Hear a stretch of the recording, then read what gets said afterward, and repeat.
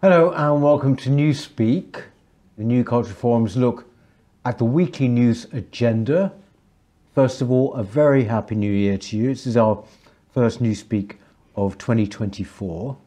Very pleased, as usual, to have Rafe Hadelmanku, our senior fellow and of course historian and royal commentator, and Amy Gallagher, from Stand Up to Woke, and actually something else possibly, actually, yes, isn't that right? Do you want to tell us what it is? Yeah, so potentially running for mayor for the SDP, depending on getting... In London, yes, of course, yes. Against Khan. Yes, right? yeah. So, you might well be standing for the SDP in London. Why? Why? I think Sadiq Khan is just... I think people are absolutely sick of him. I know people have been moaning about the Khan for a long time, but I think the ULEZ and the LTNs, and he's just ramped up the sort of wokery in the last year or so. I think there is a real need to push back against Khan more than ever, I think. And this year the mayoral election is first past the post, which has never been before. Well, why have they changed it? Do you know? No, I don't know actually. It's an interesting question. It's first past the post just for the mayoralty? Yes, yeah. Right. So, which does mean it might play a bit differerly in terms of the vote might be split in a way that it wasn't before, in that other left-leaning candidates, people, if they vote for them, they can't vote for Khan and so on. Right. So there's a few more kind of potentially interesting people running for it. I don't know if Jeremy Corbyn will run, but there's an idea that he might, and there's a few other names floating around. George Galloway, and then Lawrence Fox, obviously on the different end of the spectrum. But yeah, I think there's just, I think particularly with the by-election in Uxbridge, which most people thought what the Conservatives won, and most people thought the reason for that was because people were so furious at ULEZ. Yeah. It's become a very, very divisive issue, and it is really very much linked to Khan. I think people associate it with Khan. So I think there's that, and I think just generally there's just been a general sense, I think it's been around for a long time, but I think particularly in the last year with the riots, the protests, the Palestinian-Israel conflict and various other conflicts in the streets of London, that people just feel like London is a completely alien city. And not only is that not being acknowledged, but all the while they're being pushed, you know, diversity is our strength all the time, and it's almost just maddening actually. I hear so many people say, I don't want to be in London anymore. There's something about it now, it's changed in a way that, you know, I just don't feel comfortable here. But you're a Londoner, yes, aren't you? Yeah. Born and bred? Yes, yeah, that's right. Because you're in Orpington, isn't that right? Yeah, but I grew up in New Cross, South London area. Did you grow up in New Cross? Yeah, yeah. Oh. But now I live on the suburbs. But obviously the ULEZ was expanded into where I live, so I've seen that impact where I live. But I've always worked in London, so as a nurse I've always travelled into inner city London, and I've worked in hospitals all around London as well. So I've seen how it's changed, and you know, even I don't like working in London anymore too much. You're a Londoner, aren't you? West London, born and bred. Born and bred. Do you think that Khan is just simply a shoo-in? No disrespect to you. Well, so the last polling we saw on this a few months ago had Khan at a 25-point lead on everyone else, which is a remarkable thing. And of course, our viewers at home will be thinking, how on earth is it possible that this man has such a lead when you look at knife crime, when you look at ULEZ, when you look at all of these different guides, and when you saw that ridiculous fireworks show we had for New Year's Eve, when every single diversity box was ticked in this very impressive looking display. I saw it without the order. I saw it from a rooftop. It looked great. Then I watched it on television, and my gosh, my heart sank when I saw the messaging behind it. But of course, the reality is that the people that Amy is talking about, the people that are watching, are very different from the majority of Londoners today. And of course, as I've said many times on this channel and elsewhere, one of the reasons for the Labour Party wanting to have mass immigration was to bring in a demographic who tend to vote Labour. Ethnic minorities vote 80% Labour. London is now primarily a city where white British are only 37% of the population. And those people who are white British, many of them are young professionals who also tend to vote Labour. So in terms of its demographics, London is overwhelmingly a Labour city-state. That being said, at the last election, Sean Bailey, who was the Conservative candidate, came within a gnat's whisker of winning that election. And I rather lament the fact that he's not running this time, because I think if you add together all of the things that we've seen in the last year or the last 4 years, Khan's hold on power is a lot weaker than it was. And my fear is that he doesn't have a sufficiently strong candidate running against him. Susan Hall, who's a very charming, lovely lady, is a Tory, isn't necessarily the heavyweight that you need to bring him down. I'm very curious, Amy, whether you think that this new first past the post scheme is gerrymandering by the mayor's office. Is this going to give him an unfair advantage, or will this weaken him? Yeah, I've been thinking about it. It's difficult to say, really. It's difficult to say how many people will move from Khan to the other left. It depends if Jeremy Corbyn runs. It sounds like George Galloway is going to run. They're both very pro-Palestine. They're both very to the left. It depends how much support they've got, if people would go with them over Khan. It depends. Some people on the left don't like ULEZ, don't like kind of thing, surveillance state, that kind of thing. But I don't, it's difficult to know. I think it can go either way. It's, yeah, and again with Susan Hall, it might be. I mean, it looks like Lawrence Fox might be running as well. So it could go against her as well. Because we saw the damage done to Labour in the by-election regarding ULEZ, didn't we? And if anything is going to topple Khan, it will be ULEZ. And that was insult was added to injury just this week when we saw that the last minute there was the RMT strike for the tube trains was halted at the last minute by Khan magically finding money behind the back of the sofa. Yeah. Of course, we know this was money from ULEZ. So the poorest in society are paying for well-paid train drivers to get even more money and go on another holiday. And I think when you realise this is the future of Khan now kowtowing to the youth, because ASLEF now wants a 12% pay rise, having seen what they've given to the RMT, I think this is the time for Khan to actually take a tumble if he's ever going to do it. Yeah, I mean, magically found 60 million. This is the level of money we're talking about here.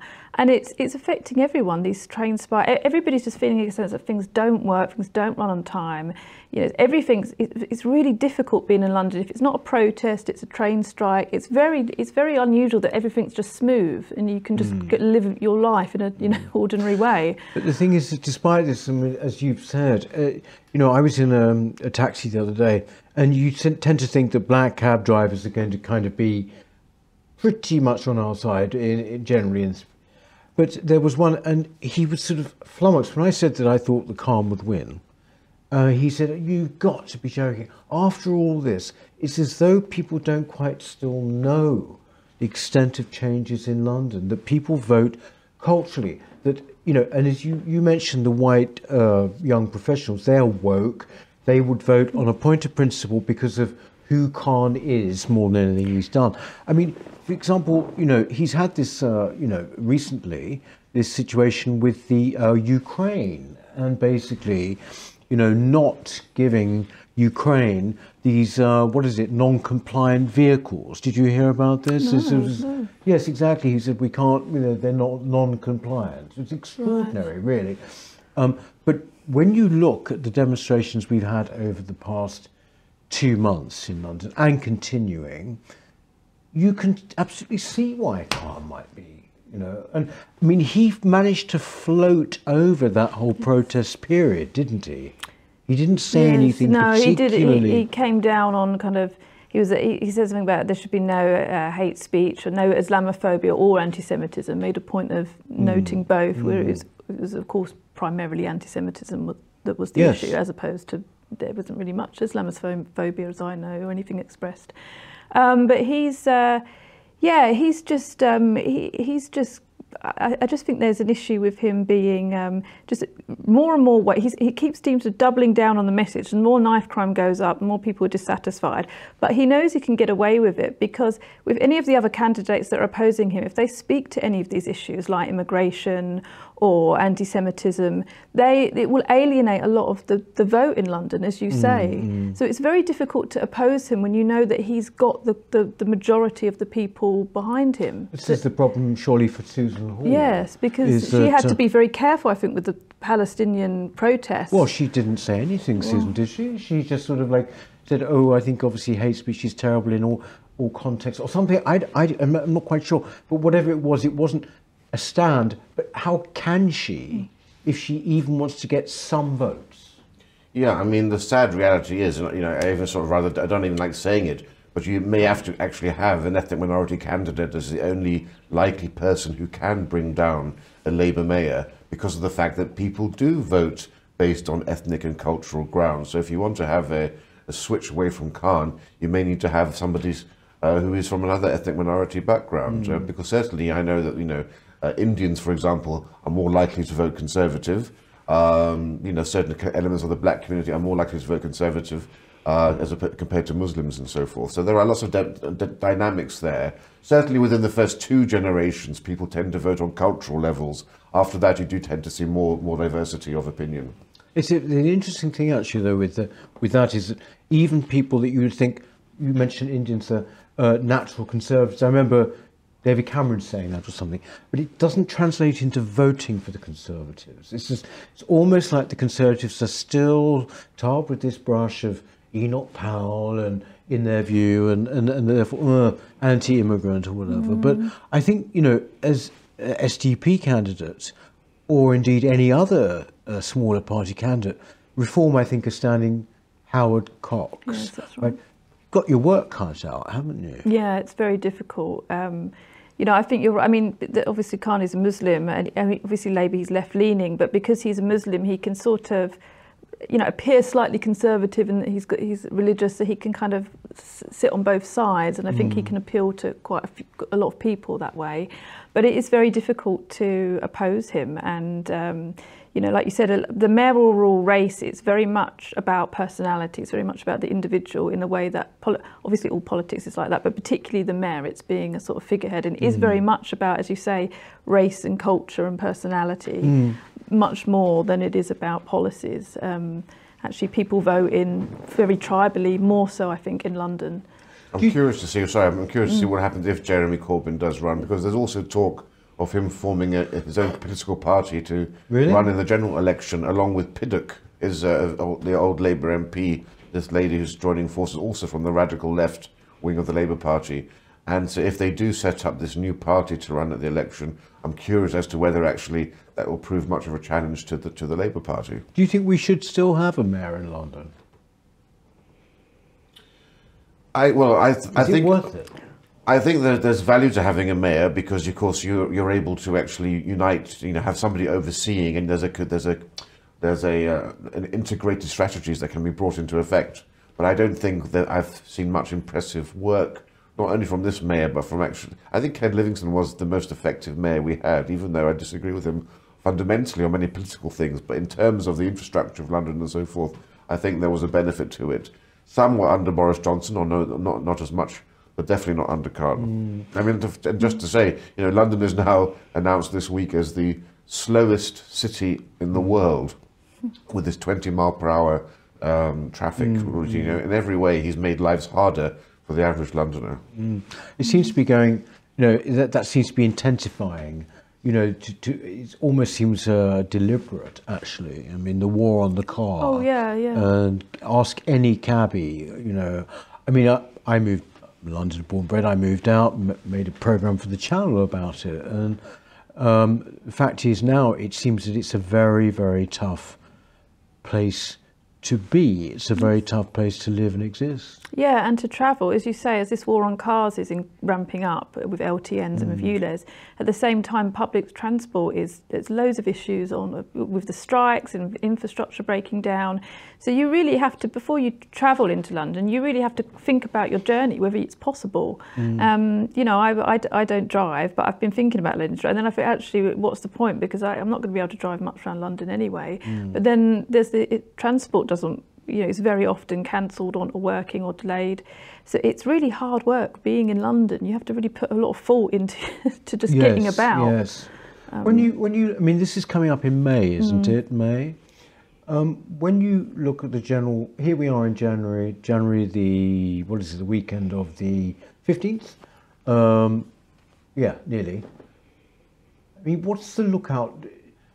Does your heart sink politically when you look at the sort of lookout for this year? Or a lot of people in politics are sort of saying this is going to be a dynamic year, right? This is going to be a really interesting year. Dynamic for all the wrong reasons, Well, I yes, suspect. but I mean, do you sort of look and think, I cannot see any way in which the situation is going to get better?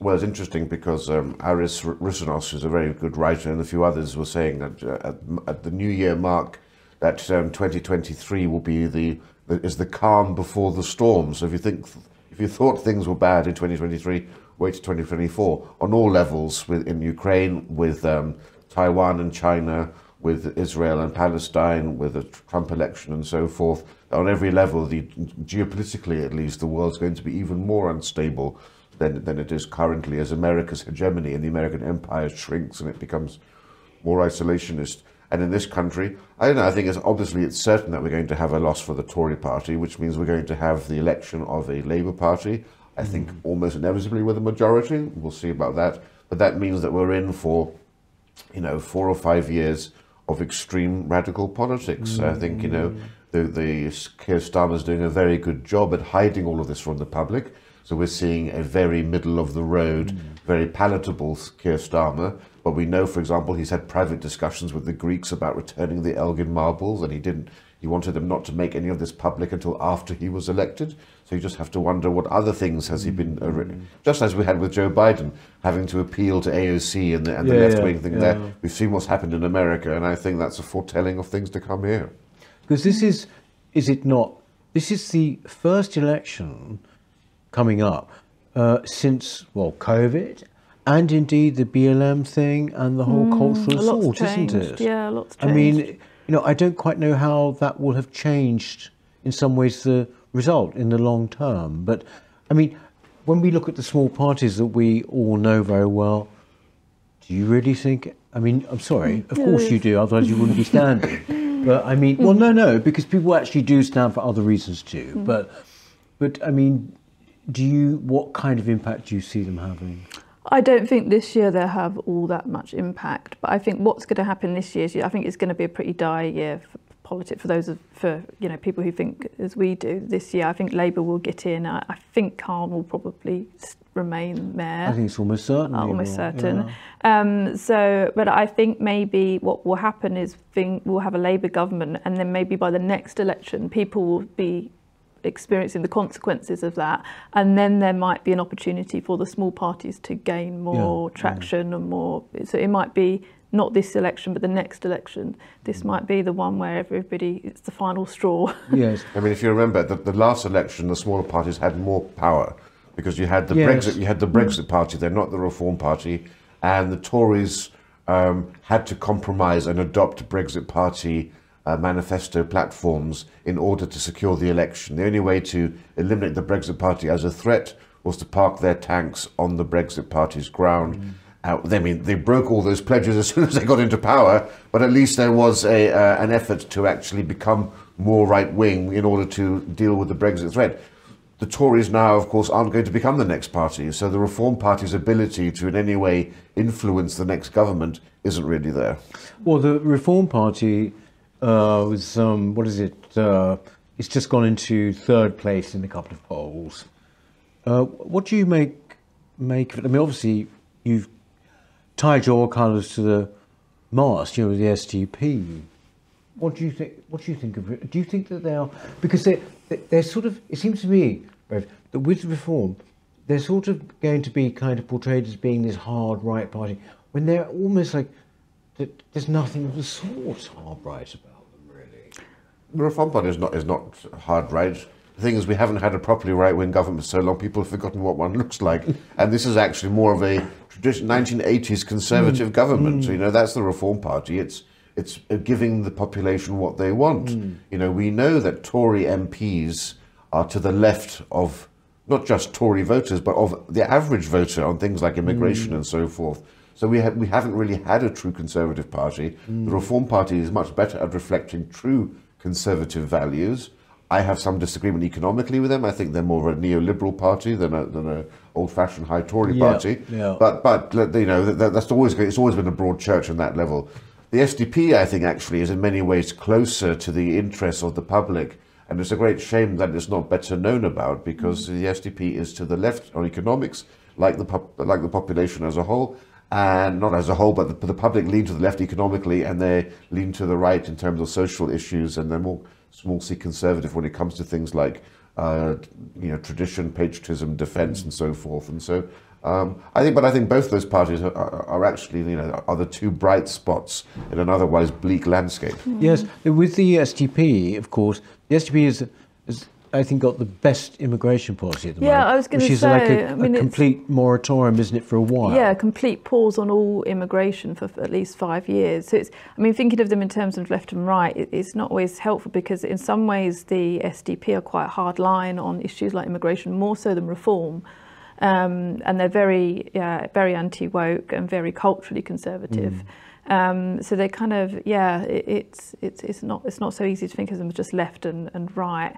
But there is a sort of image issue, I think, with both of them, but particularly with the SDP, because people just think they're sort of old lefties, or they don't really know much about them. But actually, there are a lot of aspects of them would be very appealing to people if they just understood. So it's more about publicity and people understanding, because I think, as Matt Goodwin points out, the combination that Rafe just described, sort of economically not too sort of not too kind of Thatcher right, but quite to centre right economically, but conservative in every other respect, is very appealing to a lot of people. But people just don't know the SDP; they just don't know about them. Well, they don't. I mean, if you're under a certain age, that's the point. I mean, the SDP in the 1980s were really a thing. I mean, they became solid third party. Actually, it wasn't just all creeping up. They were the solid. People were worried about them. The Tories were worried about it, because they took seats from either side. Yeah, and they actually did win by-elections or whatever. What's dominating at the moment is, I don't know whether you've taken much interest in it, but this situation with the sub-postmasters, right? And I mean, I want to ask a question, which I think Nigel has been asking. Do you think there should be a blanket pardon for all of these people that have gone through this terrible experience? I do. Well, today, as we film this, the Prime Minister has announced that primary legislation will be enacted in order to actually ensure that we don't go through this individual process, and that there will be a blanket decision. That's courted some controversy, because some people are saying, well, yes, the problem is there are a few cases where people actually were genuinely guilty, and those people are going to also be caught up in this pardon. But I think, so what? The old principle of the legal system was better that 12 guilty men go free than that one guilty man is convicted unfairly. That's been a standard premise of British law, and I think in this case, when you're talking about, there were 980 people, I think it was, I think 700 of whom are still alive. I would much rather that they get the compensation that they're deserved, and that they get the exoneration and the proof, because they've had their lives destroyed over 20 years. But how awful and tragic is it, and outrageous, that once again we have a reactive government. They've had years to come to terms with this. There have been panorama documentaries on it. There have been statements in the House about this. But only when you have an ITV drama, years after the fact, does the government actually take action. And I think it's outrageous that they haven't apologised for the slowness with which they've dealt with this story. Yes, it was what do you think it's shown about Britain, actually? I mean, I've seen some columns really sort of saying this has really just shown, because many people are calling this the biggest miscarriage of justice in our judicial history. It shows just a complete sort of miasma of incompetence, doesn't it? And buck passing and, well, rottenness, really. Yeah, I think so. I mean, really, our society is obsessed with justice and injustice and virtue and all of these things. But I think this issue, really sort of real genuine injustice, like a kind of injustice that really destroyed people's lives. It wasn't wrapped up with identity or kind of invented subjective grievance. I think that's why people have responded so strongly to it, because I think it was about the very, very powerful, wealthy people, oppressing the little people, and it was about power and wealth and as you say, and I think that's where the real injustices in society are often. That's the real disparity, kind of people with money and power, and how they do, as you say, pass the buck, or don't, brush things under the carpet because they can, because they've got power. And I think people really have responded to that, because it is a genuine, real injustice, which I think people see in small ways in their organisations and in the NHS and in various other places a lot of the time, that people with money and wealth get away with things, bankers, politicians, so on.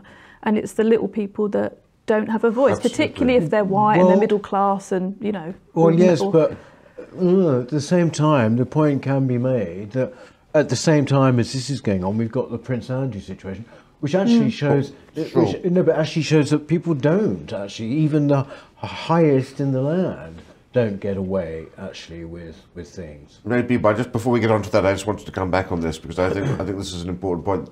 But there's a broader lesson for the future, which is the degree to which people have become deferential to technology, and they put their own common sense and their own instincts to the side, and they're willing to go with it, as Little Britain used to say, computer says no, right? And this ability to actually disconnect reality, because when you're talking about sub-postmasters, we're talking about the backbone of England. Post offices in local communities are the heart of that community, and the postmasters who run them are the most decent part of English stock.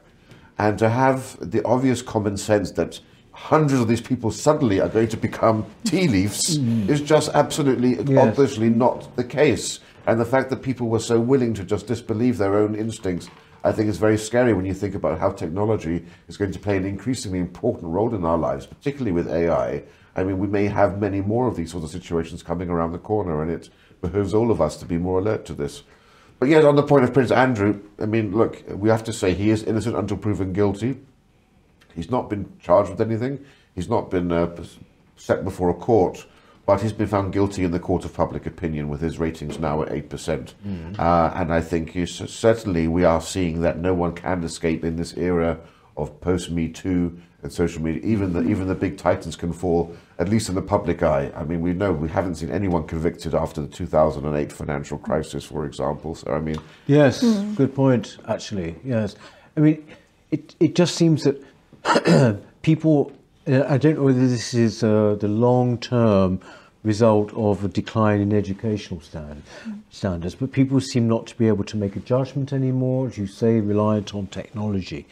This is a real problem, isn't it? I mean, it's a combination of stupidity and petty authority. Yeah, it's not real leadership, is it? It's kind of a management class that are very bureaucratic and just delegate, and there's no real kind of genuine thinking going on.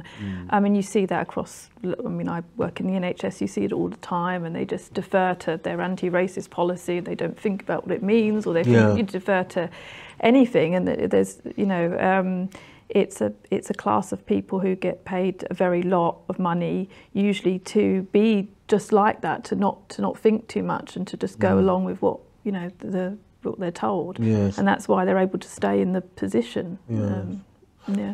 I mean, I don't mean to be too Pollyanna-ish here, but it is the beginning of the year. Do you see, in any area that we might discuss, any green shoots of optimism? I mean, I am aware that sometimes, we sit here and we talk about things, and it just seems, oh my goodness, slit my wrists and everything. Do you, what grounds for hope in the general situation? Well, economic, foreign, cultural, whatever, do you see? I don't see much on the economic grounds. I mean, look, Rishi Sunak did halve inflation. We have slow growth in the economy, but debt has risen last year compared to the year before that. So there's no reason to believe that's going to change. In terms of the cultural wars, there have been some bright spots in 2023, which we can look forward as being green shoots for the future. World Athletics and UK Athletics both banned trans athletes from participating in women's sports, which is a good thing to see. We also saw woke corporations like Bud Light and Disney getting hammered in their share prices as people basically said, go woke, go broke. So there are those are reasons for optimism. But on the broader picture, the broader spectrum, I can't say that 2024 offers much broad sunlit uplands compared to 2023. What about you, Amy? I think Elon Musk taking over Twitter has been very interesting in that pushback against certain ideas gains more momentum than it used to. I mean, what we're going to come on to talking about with Harvard was an example of that. So it's easier to kind of contest things and for people to gather around and to challenge things. I think Vivek Ramaswamy in America is quite. I don't agree with him on everything, but I think he's a very appealing politician, and there does seem to be particularly in America, more very intelligent people on the right that are appealing to people that they wouldn't normally have appealed to. Obviously, he's Indian and he's very bright, and he doesn't come across like necessarily like a traditional Republican.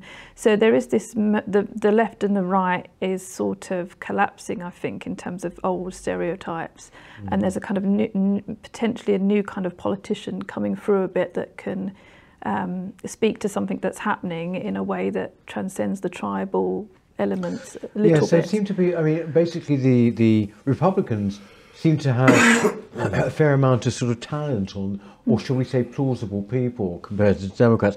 I mean, when it comes, because this is going to be a big thing, isn't it? And we'll have to wait until almost a year, it's like November, for the election in America. Would you want Trump to win? Would you want Trump to win?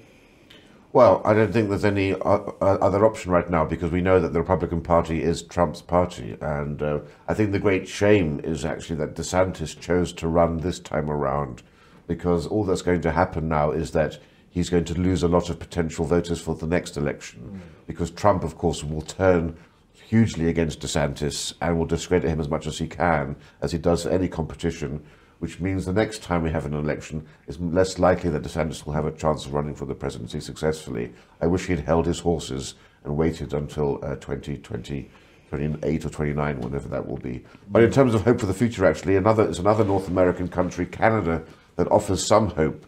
We all know Canada is the capital of woke, and the emperor of woke is Trudeau. But what we've seen there, even though they've got the most radically left-wing youth as well, even the youth now are turning against the left and are becoming, the poll ratings for the Conservatives among the youth there are surprisingly high now. And I think it's because they've seen the reality of years of left-wing government under Trudeau, and they see the damage that's been caused, and they're turning against him. And I think that should give us some hope here. We sort of worry about how long will we have the Labour government, given how woke our youth are. There's actually hope there for something in the future. What's the name of the guy, the newish head of the Tory Pierre party? Poilievre. That's right, yes. Youngish guy, 30s. Would you welcome a Trump victory this year? Well, I'd prefer him to Biden, so yeah. Do you think it is going to be Biden and Trump? Yes, I think it will be. I prefer DeSantis or Vivek Ramaswamy, but I definitely prefer Trump to Biden, and I think it will be Trump, and I think he'll win. Yeah. I mean, there are issues, of course, because he's been disqualified from running in some states. Yeah. That has to go through the federal court, still to the Supreme Court, to see whether he'll be allowed to run in those states. We don't know whether he'll be doing his presidential debates from behind bars or not. So there are still some outstanding issues. One thing that gave me hope, actually, you've actually alluded to it already, was seeing those three heads of Ivy League colleges in America. Basically, have all of them resigned now, or just two of them? But they were up against the congressional committee, and they basically could not say, could they, that it was against the rules of their universities to actually call for the obliteration of Israel or to be anti-Semitic. And this really shocked people, didn't it? Even worse than that, it was specifically the genocide of Jews. Yes. Can you call for the genocide of Jews? Yes. And their response was to say it depends on the context. Yes. Which I guess those of us who are strongly in favour of free speech may say, well, there's some argument for that. But of course, we know from universities over the past 5 years that if you ask someone where they're from, that's a microaggression, and you've caused trauma, and you should be, cancelled, and so on. So people just thought, well, hang on, why have they suddenly come out in favour of free speech? And actually, I think, there was something about it being Jews that people felt was the issue, because if they had been asked, is it okay to call for the genocide of black people or any other group, I think most people would suspect they wouldn't respond like that, or they would certainly hesitate to respond like that. And actually, the ease with which they responded, they didn't even look like it was the kind of anguish on their face. They actually looked like they were smiling. They didn't seem to care at all, and it was quite shocking to see. And we were seeing what's been hidden under the surface of these universities really just come right to the forefront, and it was quite shocking. It was obviously now people are saying that because one of them, I think it's what is the name now? Gay. Claudine Gay. Claudine Gay. Basically, she's the victim of racism now. That was a matter of time before that happened. But I mean, to me, I was really pleased to see these people actually, facing the consequences of their positions. But in a way, she didn't, and this is what is exasperating about all this. The reason she left office was because of plagiarism.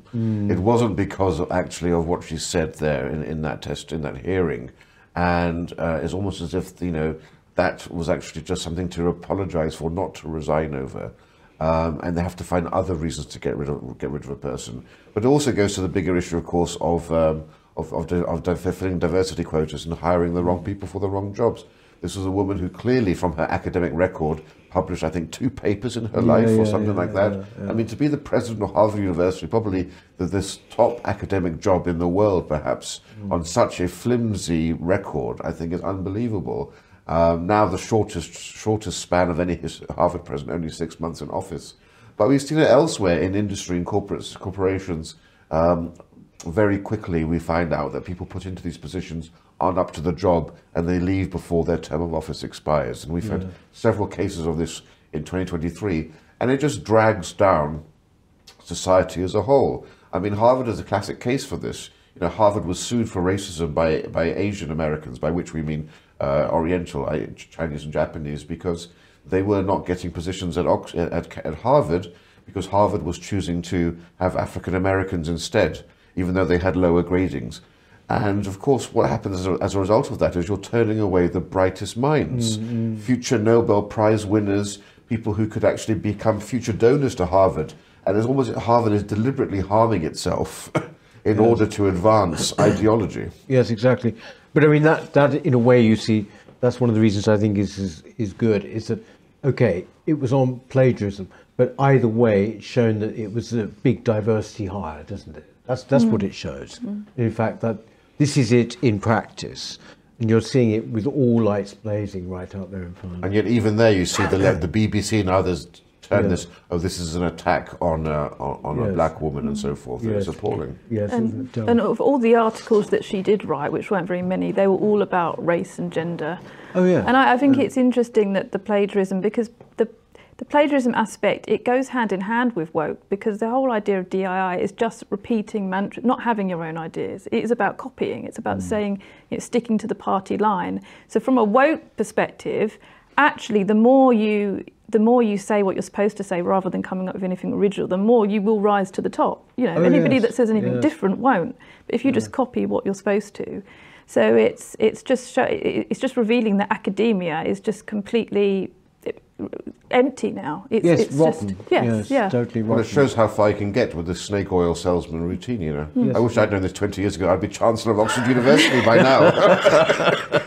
On that note, actually, if you have any, do let us know actually in the comments what you would like to see happen this year. Try and keep it clean and decent.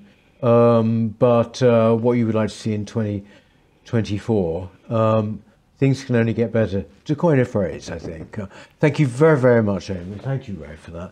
And we shall see you next time. Please don't forget, of course, in Brighton on January the 23rd. Take care, bye. Hello.